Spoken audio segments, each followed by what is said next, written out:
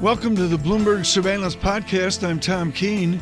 Daily, we bring you insight from the best in economics, finance, investment, and international relations. Find Bloomberg Surveillance on Apple Podcasts, SoundCloud, Bloomberg.com, and of course, on the Bloomberg. John Farrow and Tom Keene on the American banks, and there's no better place to be than with Gerard Cassidy of RBC Capital Markets. Gerard, we were just talking about the minting of money. You look at operating income on an annual basis of so many banks, and it sure looks like minting money. Is that the right phrase? Tom, I think is correct. In fact, if you look at the industry, this will be the fourth consecutive year of record profitability. Now, granted, we have the lower tax rates that have contributed to that. But even when you take those out, we are going into our fourth year of record profitability for the banking industry. The most interest income since 2011 from the Bank of America lending business this morning, Gerard. Clearly higher rates are translating into a higher net interest margin at some of these big lenders in America.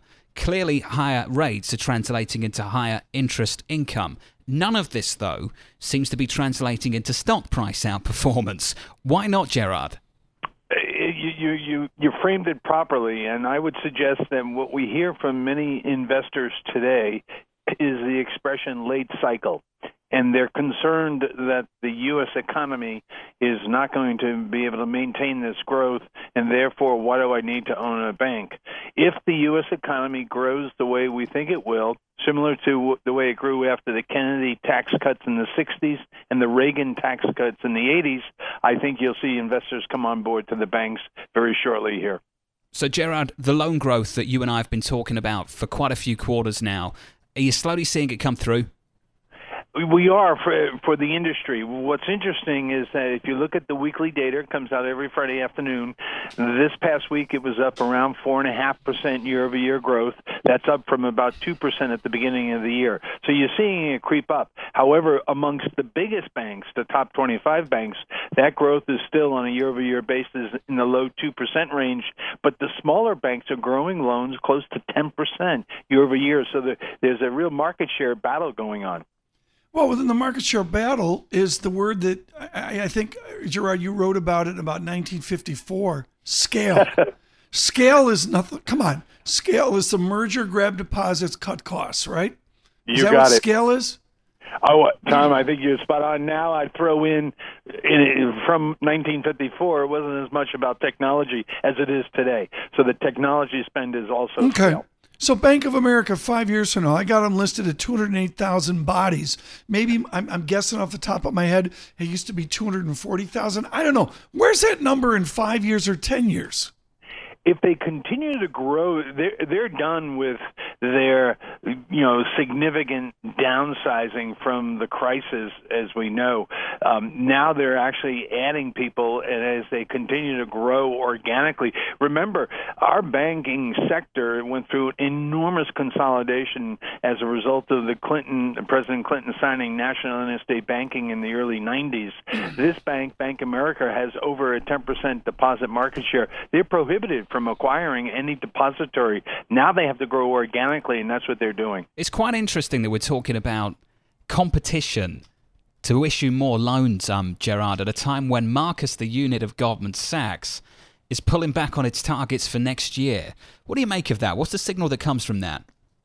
I think under the new leadership at Goldman, under David Solomon, he's taken a step back once to make sure that they're going in the right direction. And I think the Marcus pullback is part of that thinking. I believe that when we see the new Goldman Sachs in about 6 months, there will be a more comprehensive lending product than not just a Marcus product. But that being said, I think Goldman, jumped into consumer lending, which is a very competitive area, and they're probably now want to reassess to make sure that this is the area they want to go in. You mentioned the new Goldman Sachs. What's the new Goldman Sachs going to look like, Gerard? What is it? I think they have some sort of look that is going to be more similar to the J.P. Morgan Universal Bank look. I believe you're going to see less emphasis on trading, more emphasis on total financial solutions to their corporate and commercial customers, and they'll be more of a commercial bank. So, you're going to write a 40-page, into the end of the year memo, whatever. I'm sure you're working on it already now. And all of that is trying to game the next merger. And know what you're going to tell me, and your lawyers have told you can't talk about that. Okay, guess what? You're going to talk about it. What flavor of bank will be part of the combinations? Who will be the combinator, and who will be the combinatee? Tom, I think you really have put your finger on it, because that is the one piece that's missing from the banking sector, large bank mergers. We see them coming. There's some regulatory issues that still need to be addressed. Yeah. We think those will be addressed by the first quarter of next year. So can we see a U.S. bank and a BB&T look to merge with other large banks? Or could we ever do a merger of equals in Ohio? Do you put a Fifth Third and a Key Corp together, or a Huntington? Right. And that's what we need to see. And I think that's coming on the board. It's going to take a little time. I mean, John, there was a point where Gerard Cassidy was daily, hourly on the streets of Boston, and you could turn around 360 degrees and see 7 bank towers. And then all of a sudden it was 4 bank towers. And then it was one name. What was the final name of like Fenway Banking or something like that? I mean, everybody merged with everybody else, and it all became Bank of America. We have a moment of silence here for Fleet Bank. We need a moment of silence for how you framed M&A. A combinator and a combinatee. Yeah, that's it's fresh. very British. I've not heard of that one before. Gerard, we're talking about a structured story. Wait, I can't concentrate today. The Duchess of Sussex is with child. No. I was so happy you'd gone 54 minutes without even talking about it. We're not doing it, Tom. We're not covering it. What's the name going to be? No, do we know I don't the name? encourage No, it. we don't know the name. No. Gerard, Banks. Tom Banks. We're doing Banks. Edward? Gerald. What about Gerald? Stop it. No, come on, Gerard. Cassidy, help me out here. You always name the first kid after the richest grandfather, right? That's right. That's a cardinal rule. So it's got to be Charles, right? There you go. Okay. Who wins earnings season, Gerard? I would say so far what we're seeing, the J.P. Morgan numbers were strong. Bank of America's numbers today are also very strong. So, and even Citi. So who wins in the universal bank model appears to be outperforming right now the regional bank model. We only have PNC so far in the regionals, and their numbers came in a little light on loan growth. But we'll see what happens with the rest of the regional banks. But right now, the universal bank models put up good numbers here in the third quarter. Is your pick for the next 12 months still B of A?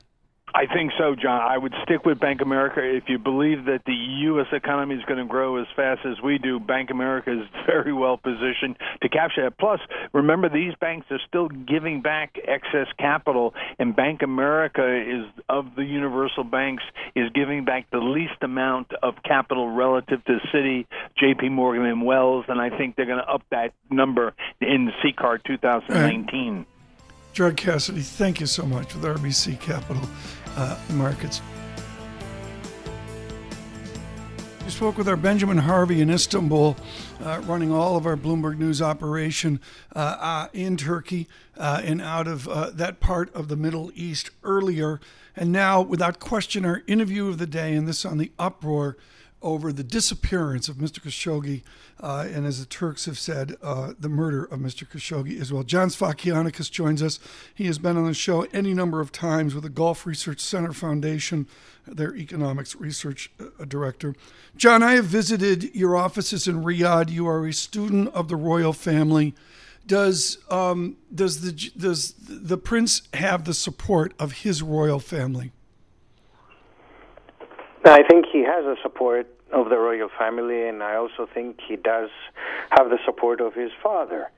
And that's why the father decided that he has to send a personal envoy to Turkey, and that was the governor of the western province, Prince Khaled Al-Faisal, and at the same time they have agreed to investigate the matter, the Saudis themselves, and begin an investigation on the issue of how Jamal Khashoggi has disappeared and what's going on. If the Turks say that there is audio, there are images, et cetera, does Saudi Arabia accede to those items of evidence, or do they have to find their own evidence? It's a very good question. I think that it will be difficult for the Saudis to demonstrate that they have convincing evidence to the contrary if the Turks do share this evidence with the wider media. And at the same time, it could be that there is an agreement, because if things continue as is, things are going to heat up, and both sides are going to begin to reciprocate. And by both sides, I mean the West, the U.S., UK, France. So Saudi Arabia needs to show and demonstrate clearly that they are looking into this affair, and they're trying to find solutions and find answers to the many questions of how he disappeared. John, let's have the ugly conversation of leverage. The President of the United States said he's prepared to take action. Saudi Arabia has hardly stood back. They say in a not-so-veiled threat that they vow to retaliate and talk about their standing in the global economy. John, what does action and retaliation look like, and what kind of leverage does Saudi Arabia have to ensure that the kind of action the United States takes isn't that harmful to the kingdom? Right. I think, Jonathan, that if things do continue in this heated fashion, we've seen already an editorial by Saudi, who is very close to the center of power, Turki al-Dakhail, who did say that oil could be used as a weapon. And of course, God forbid, if this happens at this point, when the global economy is going through some first reverberations of challenges in terms of growth, we see oil prices at $150 or $200 a barrel. I don't think that the U.S. will take that quite lightly, and it could very well then retaliate and say, look, business comes second, and we're going to have a general embargo. And then Saudi Arabia is found in a position similar to that of Russia. I don't think we're going to get there. I think that there will be cooler heads that dominate both in Saudi and the rest of the world. And I think at the end, the perpetrators or the people involved in the possible event of murdering this journalist could be found guilty and given to international justice. Again, this is all speculation. Well, the alleged murder of this journalist that we are discussing at the moment is just one of a range of issues that the Crown Prince has opened up for the international stage to question. And I wonder, John, over the last couple of years, the Crown Prince has gone on a fantastic charm offensive with several leaders across the developed world and many multinational companies as well. How much harm has been done with this specific incident on the international stage for Saudi's standing? Well, there is no doubt that when you have a major conference taking place literally next week, and many of the global leaders, businessmen who were planning to attend, including Jamie Dimon, have decided not to do so, it is a blow to Saudi Arabia's image-making to the rest of the world, and that has to be taken quite seriously. Mistakes are made all the time. And the reform is excellent. The change that is happening in Saudi Arabia is very much welcomed over the last few years. But a blunder like this should not curtail and hold back what Saudi Arabia can attain. And so I do believe that cooler heads will prevail. John, thank you so much. John Sfakianakis, Gulf Research, with the Gulf Research Center Foundation. And now for our interview of the day within Bloomberg News. Vivian Nereim is out of Yale University in art history and holds court in Riyadh, which is a challenging assignment at any time, but ever more so right now. Vivian joins us from Riyadh. Vivian, what has been the reaction of Saudi officials? What has been the reaction of the domestic and elite media in Saudi Arabia to these announcements by the prince, by the king, and by the government? Well, up until today, we had seen a very firm narrative that Jamal Khashoggi, this prominent Saudi journalist who was last seen entering the Saudi consulate in Istanbul, had left the consulate shortly after he entered. And they had continued to reiterate that narrative despite repeated statements from Turkish authorities that they believed that Khashoggi had been murdered inside the consulate. And we've seen, a great amount of resistance in Saudi media and a great amount of resistance from Saudis who say that they do not trust the Turkish statements, and many people feel that this is an attack on Saudi Arabia. It can't possibly be true, and there's been quite a lot of pushback. We saw that shift a bit today with an announcement from an anonymous Saudi official that the kingdom has actually begun an internal investigation into the disappearance of Khashoggi now. I mean, that's a bit subtle, but what it basically shows is that they have started to look inwards as well. And so they're considering another narrative that perhaps he didn't just walk out of the consulate shortly after he entered. Vivian, can you explain for people that may not be following this as closely as you are or we are, what are the implications for this, for U.S.-Saudi relations? Right. I mean, this has turned out to be a much bigger story than many people thought it would be at the start. You know, Jamal Khashoggi was very well known among people who knew Saudis and who knew Saudi Arabia, but I don't think anyone expected that it was going to have quite so many consequences in the business world and for the Saudi economy. And it's testing the really long-running ties between Saudi Arabia and the United States. Khashoggi was a U.S. resident, and the U.S. has been demanding answers from Saudi Arabia. And meanwhile, there's been quite a strong reaction from the business community. There's a very massive investment conference that's coming up in Riyadh later this month, and we've seen really big names pulling out of it, including Jamie Dimon and Richard Branson, just saying we're not going to be coming. Vivian, the distinction here, and I understand the delicacies of you being domiciled in Riyadh as we speak. I don't know if you're aware, but 29 minutes ago, the President of the United States, let me get this accurately, I got to do a refresh on the computer.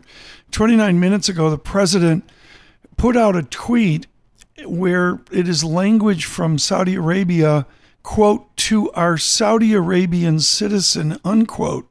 And you just stated, as many others have stated, that Mr. Khashoggi was an American citizen. Can he be both? Is he one? Is he other? Where does that sit within Saudi Arabia right now? So he was a U.S. resident, but not a U.S. citizen. Okay. He was actually a Saudi citizen who had been living in a self-imposed exile for about a year. So he left the kingdom under fears that he would be detained there or something like that, and he had moved to the U.S. and was residing there. Within this is his disappearance. What will the internal probe be? I mean, is it a police probe? Is it a special probe? Do we have any idea from your reporting of who will be the who of the probe? So what we were told is that the Saudi King Salman himself ordered over the weekend that this probe begin, and it will be done by the Saudi public prosecutor who reports directly to the king. So we don't know necessarily what that will entail. We were told that it will be very speedy, that they've been told to do it as quickly as possible, and that we could hear some sort of announcement within days of what they conclude. Vivian, why is the probe itself significant? Well, I think it's that bit that it shows they are rethinking or reconsidering the previous narrative, which they had really strongly stuck to, which was that absolutely nothing happened, to Khashoggi at the consulate, and we had absolutely nothing to do with this this disappearance.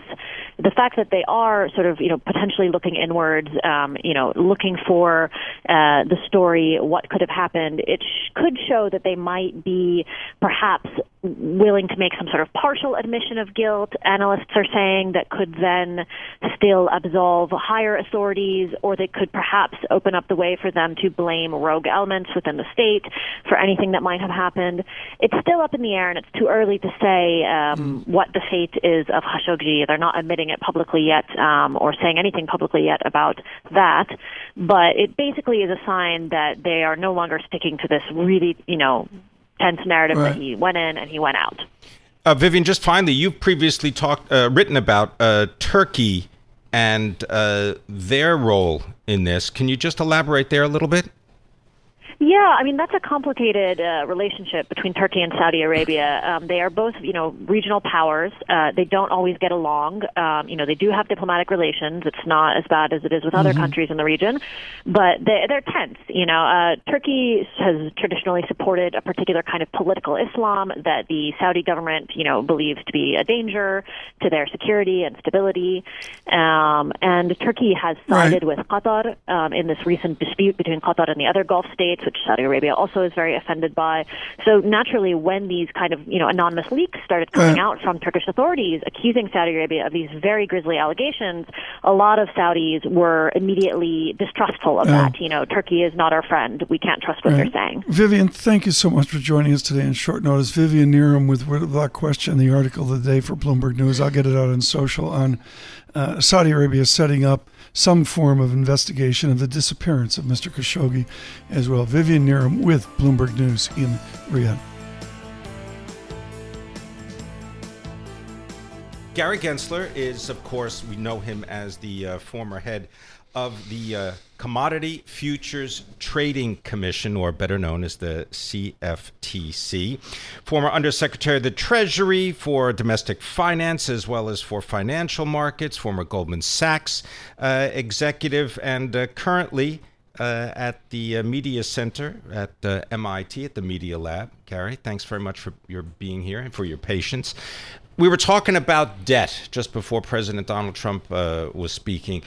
And I want to really try to get you to crystallize that. Should we be concerned about all of the government debt, corporate debt, and individual debt that has been created? And it looks like interest rates are at least moving up, not down. How's that good for people that are in debt? I think that the high level of debt that we have in America these last 10 years, it competes with the high level of debt we had in the 1920s. And so just that, it's about 3.5 times the economy. 360% of our economy was about $70 trillion of corporate, government, and household debt. We've done some good things in the last 10 years. There's a little less household debt as mortgage debt has come down after the housing bubble, but we've backfilled and we have a lot more government debt and corporate debt. So I think it's something to be aware of. We normally have lower levels of debt than we've had the last 10 years.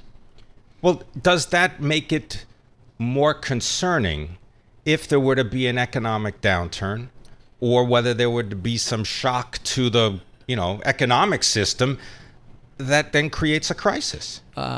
Debt does provide a lot of opportunity for businesses to innovate, for individuals to buy that home and send their kids off to college, but we have too high a level of student debt, for instance. And yes, in downturns, then debt cuts the other way. It's great on the upside. It's rough on the downside. Gary, I want to talk about the Goldman Sachs management. If you don't want to answer this, I understand that you may want to step aside here, but you are one of the few people on the planet that have actually lived the shift from banking M&A over to FIC, over to trading and all. You're one of the very few people that's actually done what a lot of people blather about, but they don't have a clue what they're talking about. How big a shift is it from the smooth banking world over to rough and tumble trading, where you can enjoy watching the bid walk away in seconds? Well, there is a difference. I started in the merger and acquisition area at Goldman Sachs, and then I was honored to be asked to go over to the fixed income and currency trading. What do they do? Take you into a room and say, "We've got bad news, Gary"? How does that work? No. There was a time when there was some of us younger partners were asked, would we be willing to take the risk and move around? But you're right, the time horizons are shorter. A merger transaction, you might be negotiating over months, and the markets move in seconds or nanoseconds. And so there is a different time horizon. Right. But the people when I was there 20 plus years ago, the people on the trading side were excellent, and they allowed me to be part of it. So distill the modest uproar of Mr. Solomon taking over, and he's not like those guys. How do you distill that? Well, in any firm, even if it's not on Wall Street, there's multiple cultures, and in what you're highlighting is there's the trading culture and the banking culture, and sometimes it ebbs and flows. And even at Goldman Sachs, when I was there, it was initially the bankers, John Weinberg, John Whitehead, that led the firm, and then Bob Rubin and others who are excellent from the trading side, ascended and helped lead the firm and guide the firm. So it ebbs and flows. Gary, yes, I mentioned in the introduction, you're a senior advisor and director at the MIT Media Lab, plus you're a senior lecturer at the Sloan School of Management at MIT. Your course, you teach a course on blockchain technology. Is it standing room only? Sometimes it's blockchain and money, and the MIT community is very engaged in this subject. Of course, it's MIT, and we're really trying to find ground truths. How much of this technology that underlines Bitcoin can really be used to change the world of finance or medical records or supply chains? And just quickly, in the class, in the course that you teach, is there one thing you want or recommend that the students take away from so that they can further their understanding? Because it's a topic with a lot of supposed experts. So I'm really trying to teach ground truths, that they have critical reasoning skills to sort of separate the hype and the maximalists that say it will solve every problem, and say, well, how will this actually be applied, this database technology, to move something of value, money, on the internet without a central bank or commercial bank? How can that technology actually be used as a catalyst for change and ultimately for them to be entrepreneurs and start their businesses? So critical reasoning skills. This has been wonderful. Thank you so much. Thank you so much for having me here. Wide-ranging? I thought he was going to say that the blockchain technology makes it easier for the money to leave Tom Keen's pocket and end up all over the world. Blockchain no, we want to protect Tom. Yeah, no, it's a huge debate. Gary Gensler, thank you so much. I know you're off to thank you so much. now here at Bloomberg, the former chairman of the CFTC, among other duties, and of course his public service to the nation and Treasury a few years ago. Thanks for listening to the Bloomberg Surveillance Podcast. Subscribe and listen to interviews on Apple Podcasts, SoundCloud, or whichever podcast platform you prefer. I'm on Twitter at Tom Keene. Before the podcast, you can always catch us worldwide on Bloomberg Radio.